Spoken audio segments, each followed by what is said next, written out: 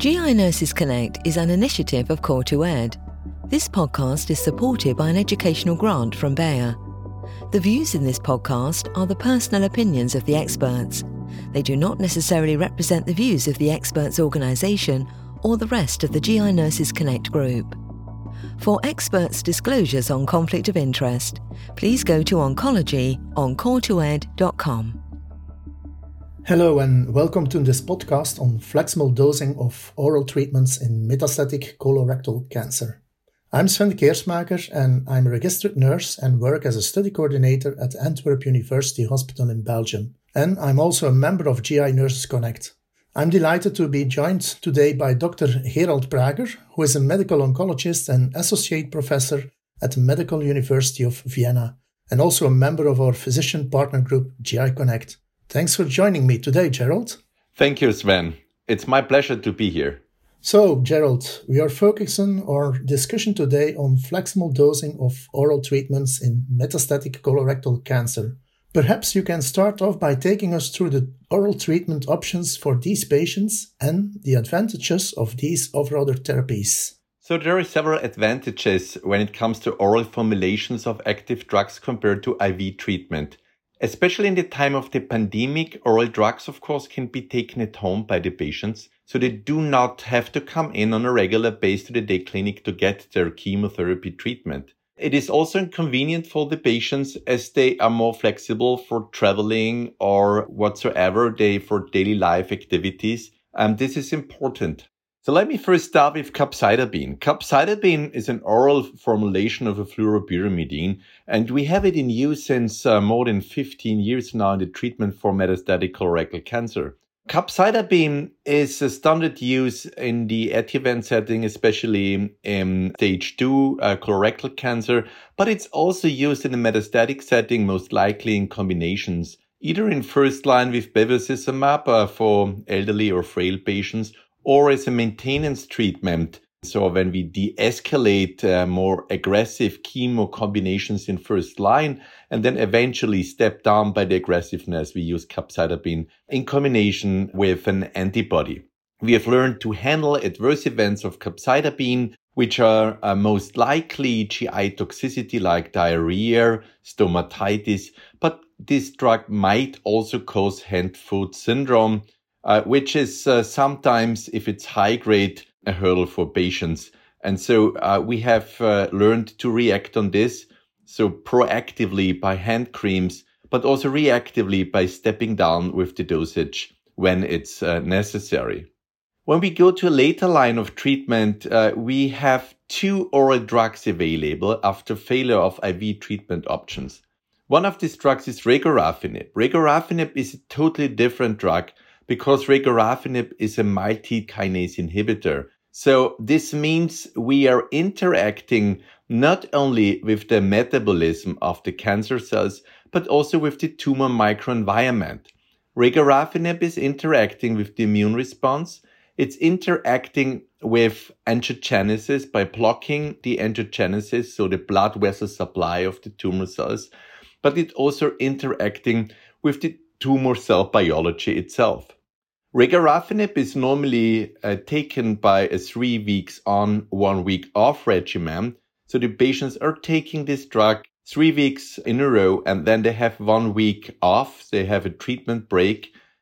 Regorafenib can also cause adverse events such as fatigue, GI toxicity, hand-foot skin reactions or other skin reactions.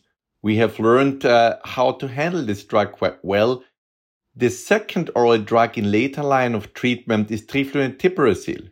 Trifluridine, as the name is already suggesting, is a drug combinations of 2 different drugs, which is essentially leading to the active compound trifluridine to have a longer half-life time. Trifluridine is also an anti-metabolic drug. It is a member of the fluoropyrimidines. And the patients are taking this drug in a, let's say, quite sophisticated manner because they're taking 5 days the drug, 2 days off, 5 days the drug, and 16 days off. So it's important to educate the patients for the right drug scale intake. And adverse events of these drugs are more hematotoxic adverse events. So we have to monitor the blood cell count. We have especially to monitor the white blood cell count, because low white blood cell count, as you know, might impair the immune response. Especially in the time of the pandemic, it is important that our patients are not on an increased risk for infections. And so the patients, although it's an oral drug, have to do blood cell monitoring on a regular basis. Thanks for that, Gerald. So you have just mentioned some of the side effects associated with these treatments. We need to balance extended survival with the patient's quality of life, so it's important for us to convey potential side effects to our patients and ensure they understand the strategies we use to manage these. Could you please take us through some of the differences in side effects associated with these treatments? Yeah, sure, Sven. So let me first start with regorafenib. Regorafenib is a totally different drug than we are used to have from chemotherapy. It's a multikinase inhibitor, and we know it from other diseases that multikinase inhibitors have a different adverse events when compared to chemotherapeutic agents. So let me first start with all the drugs which are targeting angiogenesis. They have as an adverse event the potential risk of an increase in blood pressure. So we have to make sure that our patients are monitoring the blood pressure and eventually taking action by taking antihypertensive drugs. A second adverse event which regorafenib might cause is GI toxicity. So, for instance, diarrhea. So this is not an infectious diarrhea. So we can handle it by prescribing loperamide to our patients so that they can handle the diarrhea. Other adverse events of kinase inhibitors might be skin reactions. And we know from regorafenib that regorafenib can cause hand, foot, skin reactions. And they look like that patients might get blisters wherever they have a hyperkeratotic lesions on their hand or feet. So we want to make sure that these hyperkeratotic lesions, the patients get rid of before they start treatment with regorafenib. So we proactively send our patients to the pedicure, and with the pedicure, they have to remove the hyperkeratotic lesions. And this is markedly reducing the risk for the blister formation. And we do it before patients start with regorafenib treatment. Then the patient can use a special hand and creams, especially with urea-based creams, so that the hyperkeratotic lesions get removed. So this is typical for the adverse events for regorafenib. Trifluoroetiperosil is a drug which is quite comparable to other fluoropyrimidines. So it belongs to the family of capecitabine, the IV 5-FU, but also to other drugs of the fluoropyrimidine family like S1. And these drugs might cause hematotoxicity. Hematotoxicity normally can be easily handled by oncologists, so we just have to monitor the blood cell count, but we have to make sure that we detect the low blood cell count, because patients are not feeling a low level of leukocytes or low level of thrombocytes, of platelets. So it is important that we ask the patients on a regular basis to go to the doctor or to go to the laboratory to do a blood cell count testing, and that we take actions before high-grade adverse events emerge. So this is something where, especially in the time of the pandemic, we are very open to prescribe proactively G-CSF, which is a colony-stimulating factor applied subcutaneously to our patients to bring up or to boost the white blood cell count and prevent low white blood cell levels. And then finally, with the capecitabine, as I mentioned before, capecitabine also belongs to the fluoropyrimidines, and it not only can cause low blood cell count, but in addition can also cause hand-foot syndrome, which is different to the hand-foot skin reaction, which is caused by regorafenib.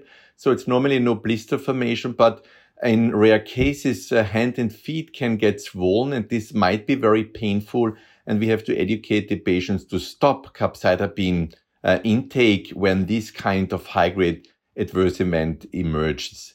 And it's also important that the patients on capecitabine are using hand food creams, especially on a fatty base level, and they use these creams on a regular basis because the skin might get very dry and then their injuries can occur. Thanks, Gerald. So there are various treatments that we can prescribe to help manage the side effects that you've just discussed. But actually, one important way to improve tolerability and compliance with these medications is to employ flexible dosing of the treatments. Being flexible with the dose in response to the side effects can help the patient stay on treatment for as long as possible. Can you explain to us the approach you take to flexible dosing for these treatments and the data to support this approach? Thank you, Sven. I think this is a really important question. Especially when it comes to regorafenib, we have learned that most of potential adverse events emerges within the first 1 or 2 cycles of treatment.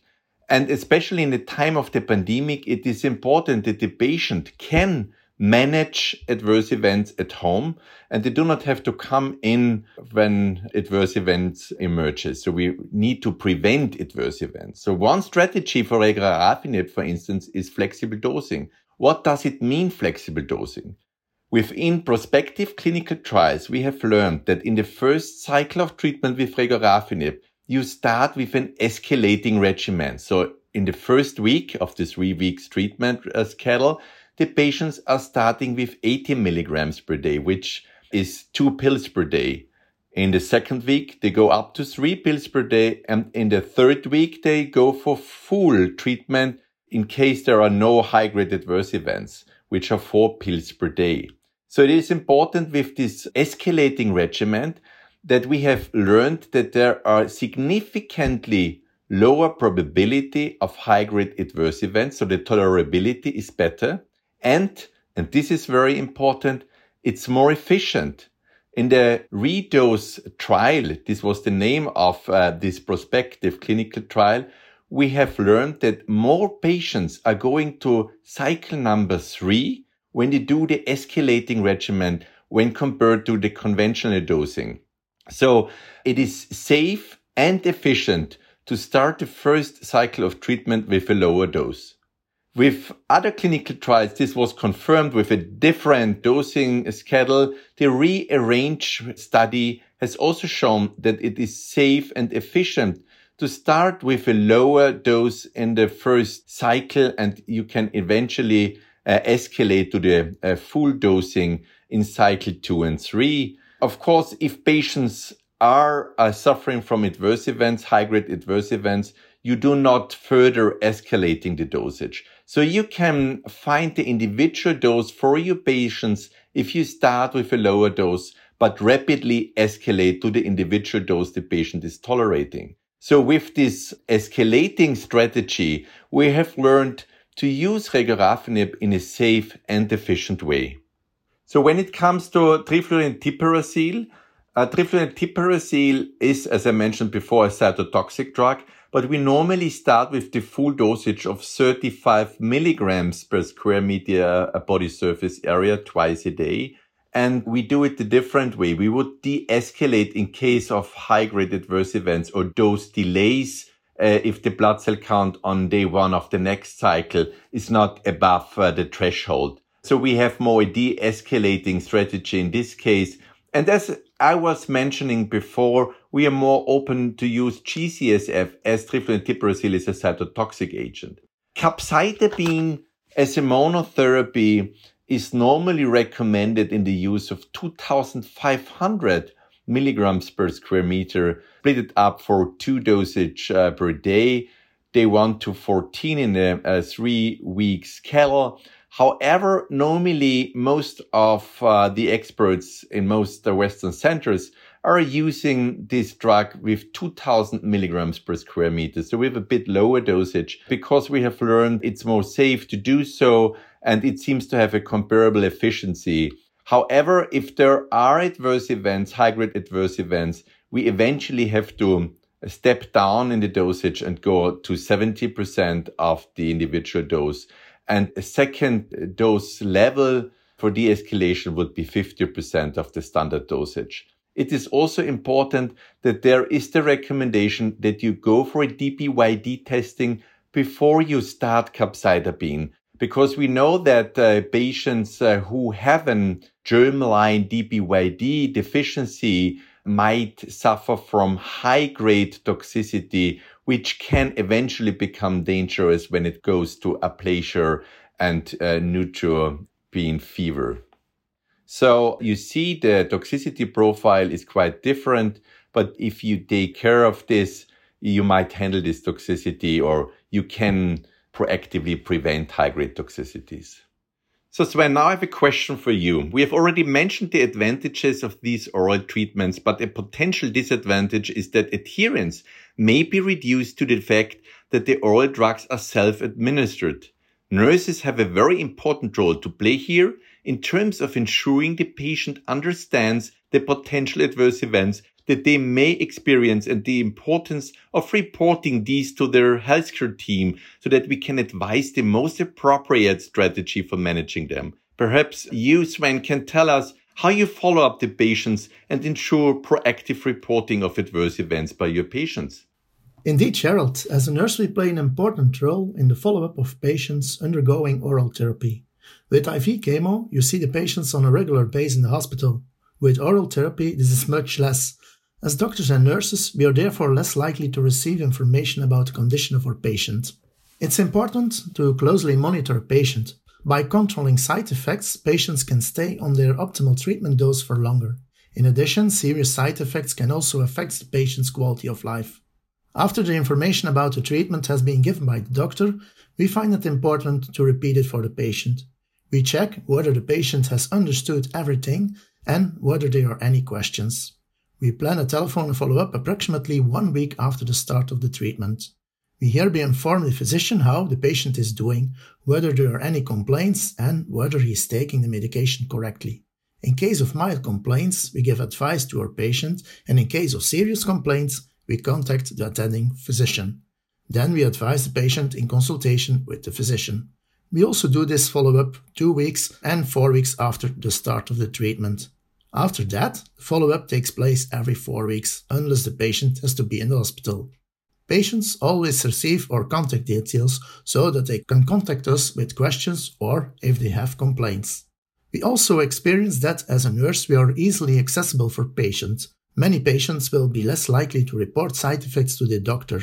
They are often afraid that the report will ensure that the treatment will be stopped, which is of course not always the case. In addition, we play a key role as a nurse among the other members of the multidisciplinary team.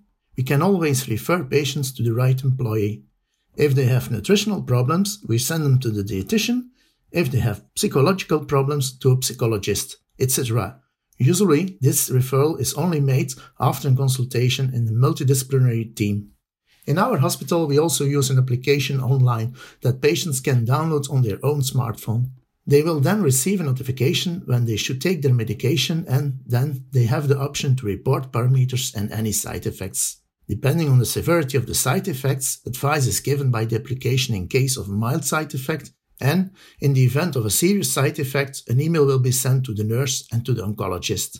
Then they will contact the patients for further information. We have been using this application for several years, and patients are very satisfied with it. They have the feeling that they can always report their complaints and that follow-up is ensured. Moreover, they think it's positive that they receive a reminder when they have to take their medication correctly as well as the correct dose. As you highlighted, Gerald, we can instruct the patients to take a certain dose of their oral medication at home, but ultimately we have to trust that they take it as instructed. There is a risk, of course, that if patients are struggling with side effects, that they might be stopped the treatment temporarily, but not report this to their healthcare team. I'm curious whether there is any other way we can check patients' compliance, for example, through blood tests? Yes, Sven, you're absolutely right. Especially when it comes to capecitabine, we can look at the blood cell count and the red blood cell count. And normally on especially long intake of capecitabine, what we observe is that the mean corpuscular volume, so the MCV level, is increasing. So capecitabine is leading to a macrocytosis, And so we can look at this and we know whether the patient is compliant or not. But you were absolutely right. I think it's very important also to hand out patient diaries where they can fill in adverse events and, of course, that they have taken the oral drug. It is important also on our side, the informed consenting, that the patient get confident with the oral drug treatment. And in my experience, it is very important to take the time in patient education, as the attachment to the treatment is much higher than if you just prescribe a drug. So I think it's extremely important, the interaction of the nurses with the patients to follow up the compliance. Okay, thank you, Gerald. We've had a great discussion today. Perhaps you could summarize the key points for our listeners? Sure. So I think it is important that in the year 2022, we have oral drugs available for our patients in the treatment of metastatic colorectal cancer. It's convenient for the patients. They can take the drugs at home. It is also safe for the patients because they do not have to come in that often on day clinics in the time of the pandemic. However, it is important for us to find an individual dose for the patients. And we have learned within the last months by prospective clinical trials that it is safe to start with an escalating regimen when it comes to regorafenib and to do a blood cell monitoring when it comes to cytotoxic drug like capecitabine or trifluridine. It is also extremely important that nurses have a tight interactions with our patients when on treatment with oral drugs. And so I can only express how much I appreciate the good collaborations between doctors and nurses on this matter. Well, thanks again, Gerald, and thanks to our listeners. We hope you have found our discussion useful. Thank you very much, Sven. Thank you very much to all listeners. This GI Nurses Connect podcast was brought to you by Core2Ed Independent Medical Education. For more information, please visit core2ed.com and select Oncology.